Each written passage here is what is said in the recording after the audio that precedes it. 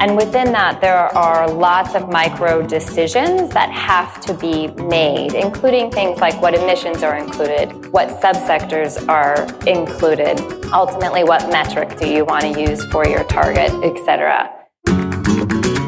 Welcome to Smart Energy Voices, an SED podcast featuring conversations with leaders of the energy transition, hosted by Smart Energy Decisions founder, John Failla.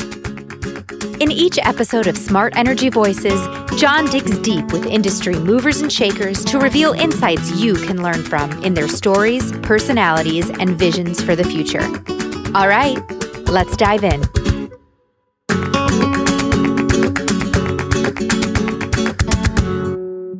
Hi, everyone, and welcome back to Smart Energy Voices. I'm John Failla.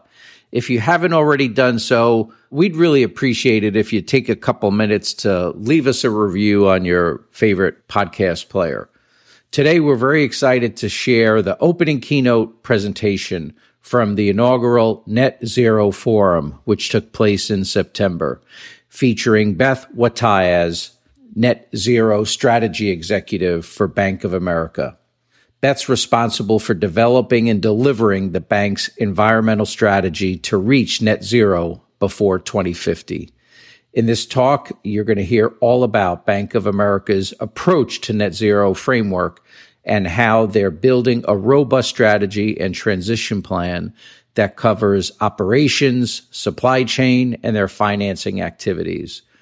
One quick note, as this recording was taped at our event, it sounds like it was taped at an event, so it's not going to have the same kind of resonance that our normal episodes have. But there was no way we were not going to share this great content with you, the Smart Energy Decisions community. So please enjoy Beth's presentation. Here she is.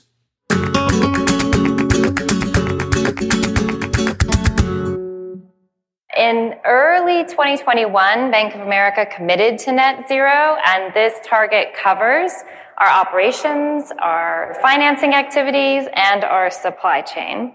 And earlier this year in April, we rolled out our approach to zero framework. And so you'll see here there are 5 key pillars, and we're going to walk through each of those today and what they mean. So first and foremost, starting with assisting our clients, and this is really our focus on creating new products and services to help support clients as they transition, as well as, of course, our investment in climate solutions. Advocate really is focused on certainly our engagement with policymakers, but in particular in driving some universal standards within our financial sector. Analyze really focuses on our commitment or our efforts to bring in a variety of data points and transform those into decision useful information or metrics.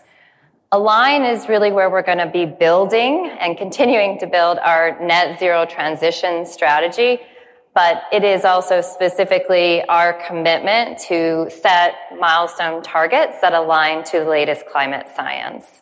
And then finally, attest is essentially our commitment to disclose our progress annually.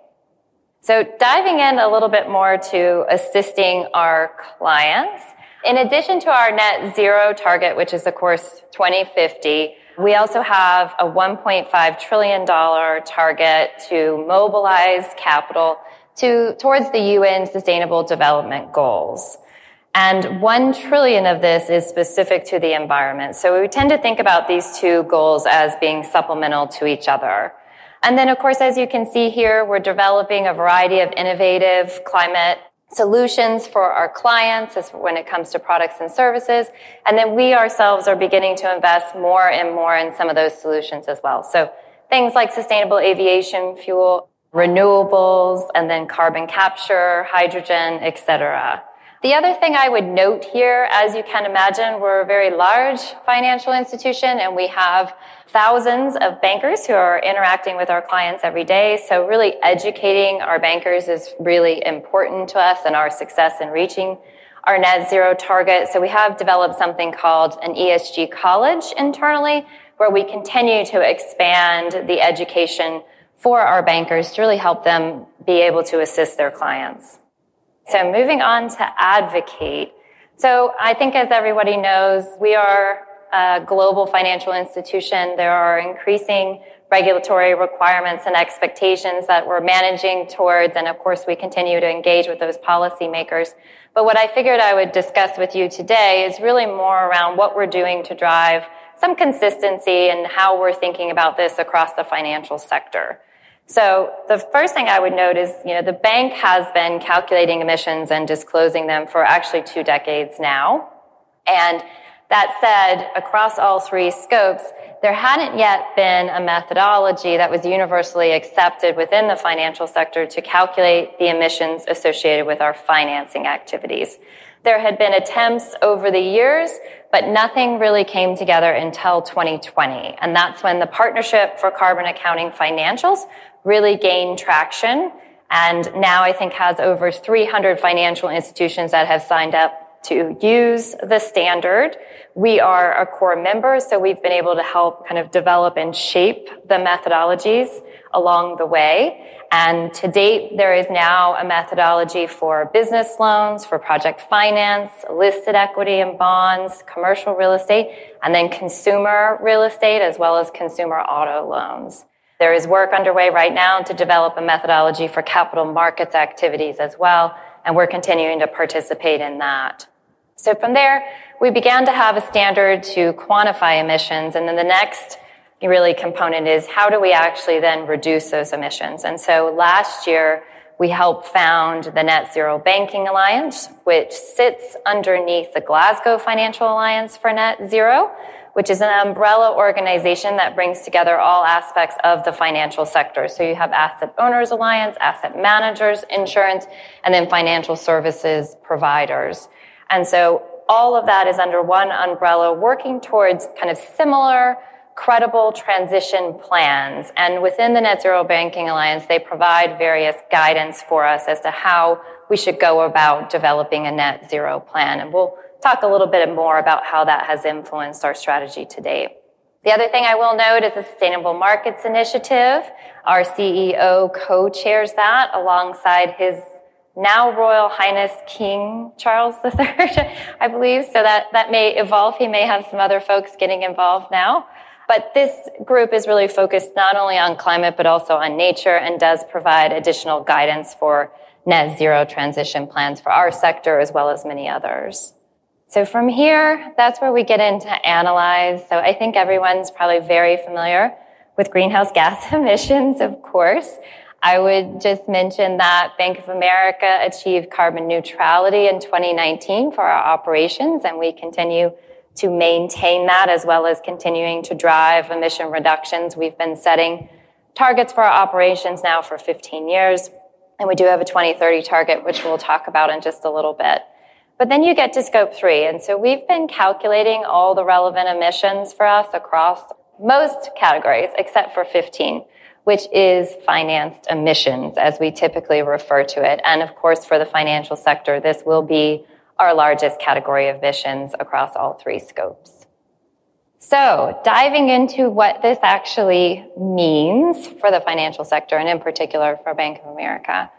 So we are in the process right now of building internal models to do these calculations. And as you can imagine, there is a tremendous amount of rigor and governance that goes into building any kind of system internally. We are following the PCAF methodology and have started with our business loan portfolio. And so when you're looking at this particular equation, this is one that is specific to kind of general purpose business loans that we would provide our clients. So absolute financed emissions is calculated by taking that client's utilized financing, so the debt that they are actually using from Bank of America, and dividing that by the client's enterprise value, including cash. And so that's important because that essentially means their total, capital stack or total debt, essentially. So we're taking our attribution of that, and then we multiply that by their relevant emissions across all 3 scopes. And that's how we come up with our total kind of financed emissions number. And this is really important because this is what our net zero 2050 target will be based on, is these kind of absolute numbers. And we're going to talk more about kind of target metrics and some of the other things that we're doing from here. Okay, in 2021, when we announced our net zero target, we also announced our 2030 targets for operations and supply chain. And so just to hit a few high points there, I would say within operations, within our zero carbon electricity target, we actually just signed our largest PPA to date, which covers 17% of our global load. So we're very excited to have that under our belt. We also, within our supply chain, you'll see here, if you can read it, that we are planning to assess 90% of our vendors when it comes to ESG, and we are actually now engaging them and encouraging them to set either emission reduction targets or renewable targets. We also recently announced a sustainable aviation fuel target where we're committed to having sustainable aviation fuel certificates essentially cover 20% of our total fuel used for business travel. And then, of course, that leads us to our financing activity targets. So we are in the process of setting those targets. We've announced our first 3, and I'll walk you through those details here on the next slide. But I would also just mention that under the Net Zero Banking Alliance, we are required to set targets for a significant amount of the kind of listed or key sectors that they have identified. And those sectors include energy, power, cement, metals, commercial real estate, residential real estate, transportation, and agriculture. So we're in the process of working on our next targets now, but we're going to walk through what that actually means and how we went about doing this. So this was, I would say, a tremendous undertaking. Partly why you haven't seen me in 3 years, because we've been very busy gathering the data to do these calculations. Of course, I didn't get into this, but there are a lot of clients that still aren't calculating emissions, or in particular are not yet calculating Scope 3 emissions. And as you can see from that first equation, we need that information to set our targets and really monitor progress for ourselves as well as for our clients. But within the Net Zero Banking Alliance, I would explain it as it provides guardrails for us to go about setting these 2030 targets. And within that, there are lots of micro decisions that have to be made, including things like what emissions are included, what subsectors are included, ultimately what metric do you want to use for your target, et cetera. So I'm going to walk you through each of these and hit some of those key decisions that we made. So the first target is the auto manufacturing sector. That is specific to those clients who manufacture light-duty passenger vehicles, so trucks and cars.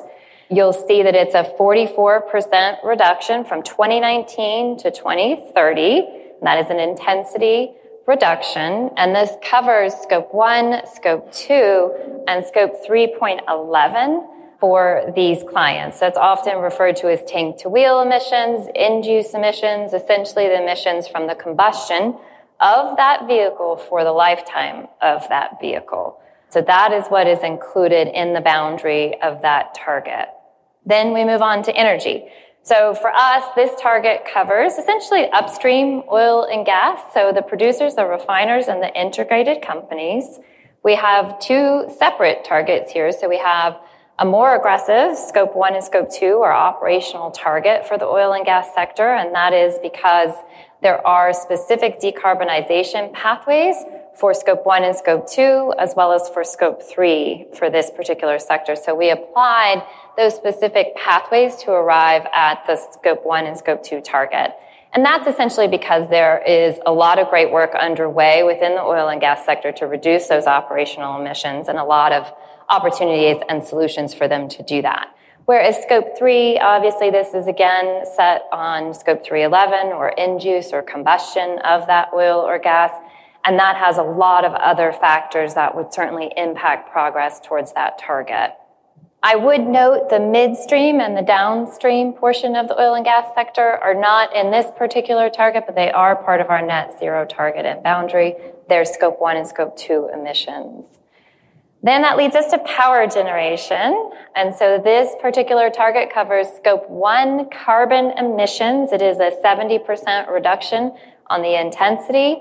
And again, this is just for those clients that generate power. So kind of moving down through some of the other key decisions that we made. So this particular target uses committed financing. So that's essentially, you could think about it as a line of credit that's extended to a particular company in these sectors. This is what's been commonly used across our peers in setting those targets and helps to reduce some of the volatility that a utilized type finance loan would have. We also use the International Energy Agency's net zero emissions 2050 scenario to set our targets. Our own net zero target is a 1.5 degree by 2050 target, and so we needed to use a scenario that aligned to that. And this particular scenario offered us the level of detail that we needed in order to set these targets. So from there, it gets to what's the metric. So this metric is quite different to the equation that I spoke about earlier when it comes to our absolute financed emissions. So these three targets use something called a weighted average physical unit intensity metric. And that takes the client's relevant emissions for that year over that client's physical unit production. And that gives us that client's actual intensity for that particular year. Then we multiply that by the client's committed financing divided by our total committed financing for that sector. And that gives us a weighting. And then those are summed by client to give us our baseline for those individual targets. A few other things that I would note here. These targets are based on our business loan portfolio at this point, or committed credit. This will evolve. We have committed to incorporate capital markets activity as the methodology is finalized by PCAF, as we often call it, the Partnership for Carbon Accounting Financials. The other thing I would note, you'll see that we mention carbon offset use. This is something where the guidance is continuing to evolve. But for a financial institution, when we think about these financing activity targets for 2030, we intend to incorporate a client use of carbon removal offsets as we work towards these 2030 targets in line with kind of the science and the scenarios. And if we are able to collect the data that we need in order to conduct due diligence on client use of these carbon offsets. So there's a lot of kind of what ifs for us to be able to do that, but hopefully over time we'll be able to collect that data and create a system that allows us to review those purchases.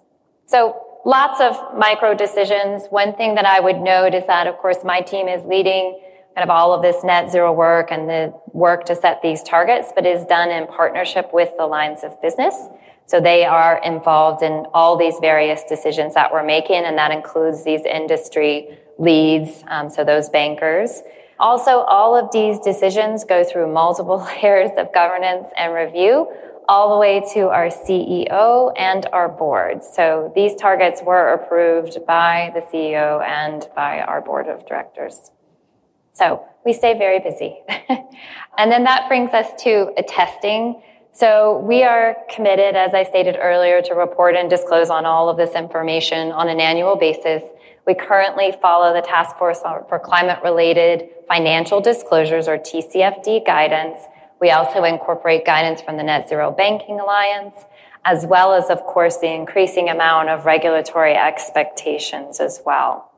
We have internally governance, and we have an ESG disclosure council that has to approve anything that we disclose. We also third-party verify all of our metrics. And in fact, our TCFD for this year will be coming out in about 2 weeks. And even our financed emissions metrics and targets, et cetera, were all third-party reviewed as well. And we'll continue to do that year over year, hopefully as we begin to see some progress. I would also mention that within the Task Force and Climate-Related Disclosures document that we're going to put out in a couple weeks, you'll start to see more detail built within this framework around what is our net zero transition plan. And we'll continue to evolve that over time as we build really robust systems to what we call kind of manage to these targets. And so while I walk through 2 key metrics right now, we will continue to evolve these metrics to really provide more valuable information to our lines of business in order them to understand how clients are doing within these sectors compared to their peers, and being able to monitor that progress and understand, what trajectories are these clients on? What targets have they set? How does that compare to our targets? So there's a lot of great work underway right now. And again, this is done in conjunction with those lines of business, so those bankers. With that, John, I can probably invite you back up. I would just, again, reiterate, there's a lot that we're still doing. We're still getting our arms around this, but we're on, I think, the right track here. And certainly this is why you have not seen me in 3 years.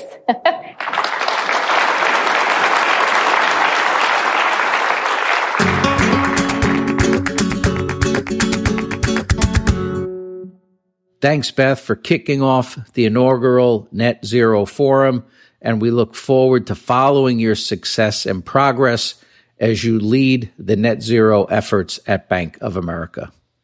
I'd also like to thank you, our community of listeners, for listening to Smart Energy Voices and being part of our community. If you enjoyed this episode of Smart Energy Voices, please subscribe to the podcast on iTunes and tell your colleagues and peers about it. And to learn about how you can become a part of the next Smart Energy Decisions event, click on the link in the show notes for more information. We're honored to have the opportunity to share conversations with leaders of the energy transition in this podcast, on our website, and at our events, all in the interest of helping you make smart energy decisions. Thanks for listening to Smart Energy Voices, an SED podcast. Digest the insights from today's episode and take action on the ideas that have inspired you. Join us every Friday for conversations with smart energy leaders. To keep up to date with trends and happenings in the energy transition, visit smartenergydecisions.com to register for our daily newsletter and become part of the Smart Energy Decisions community.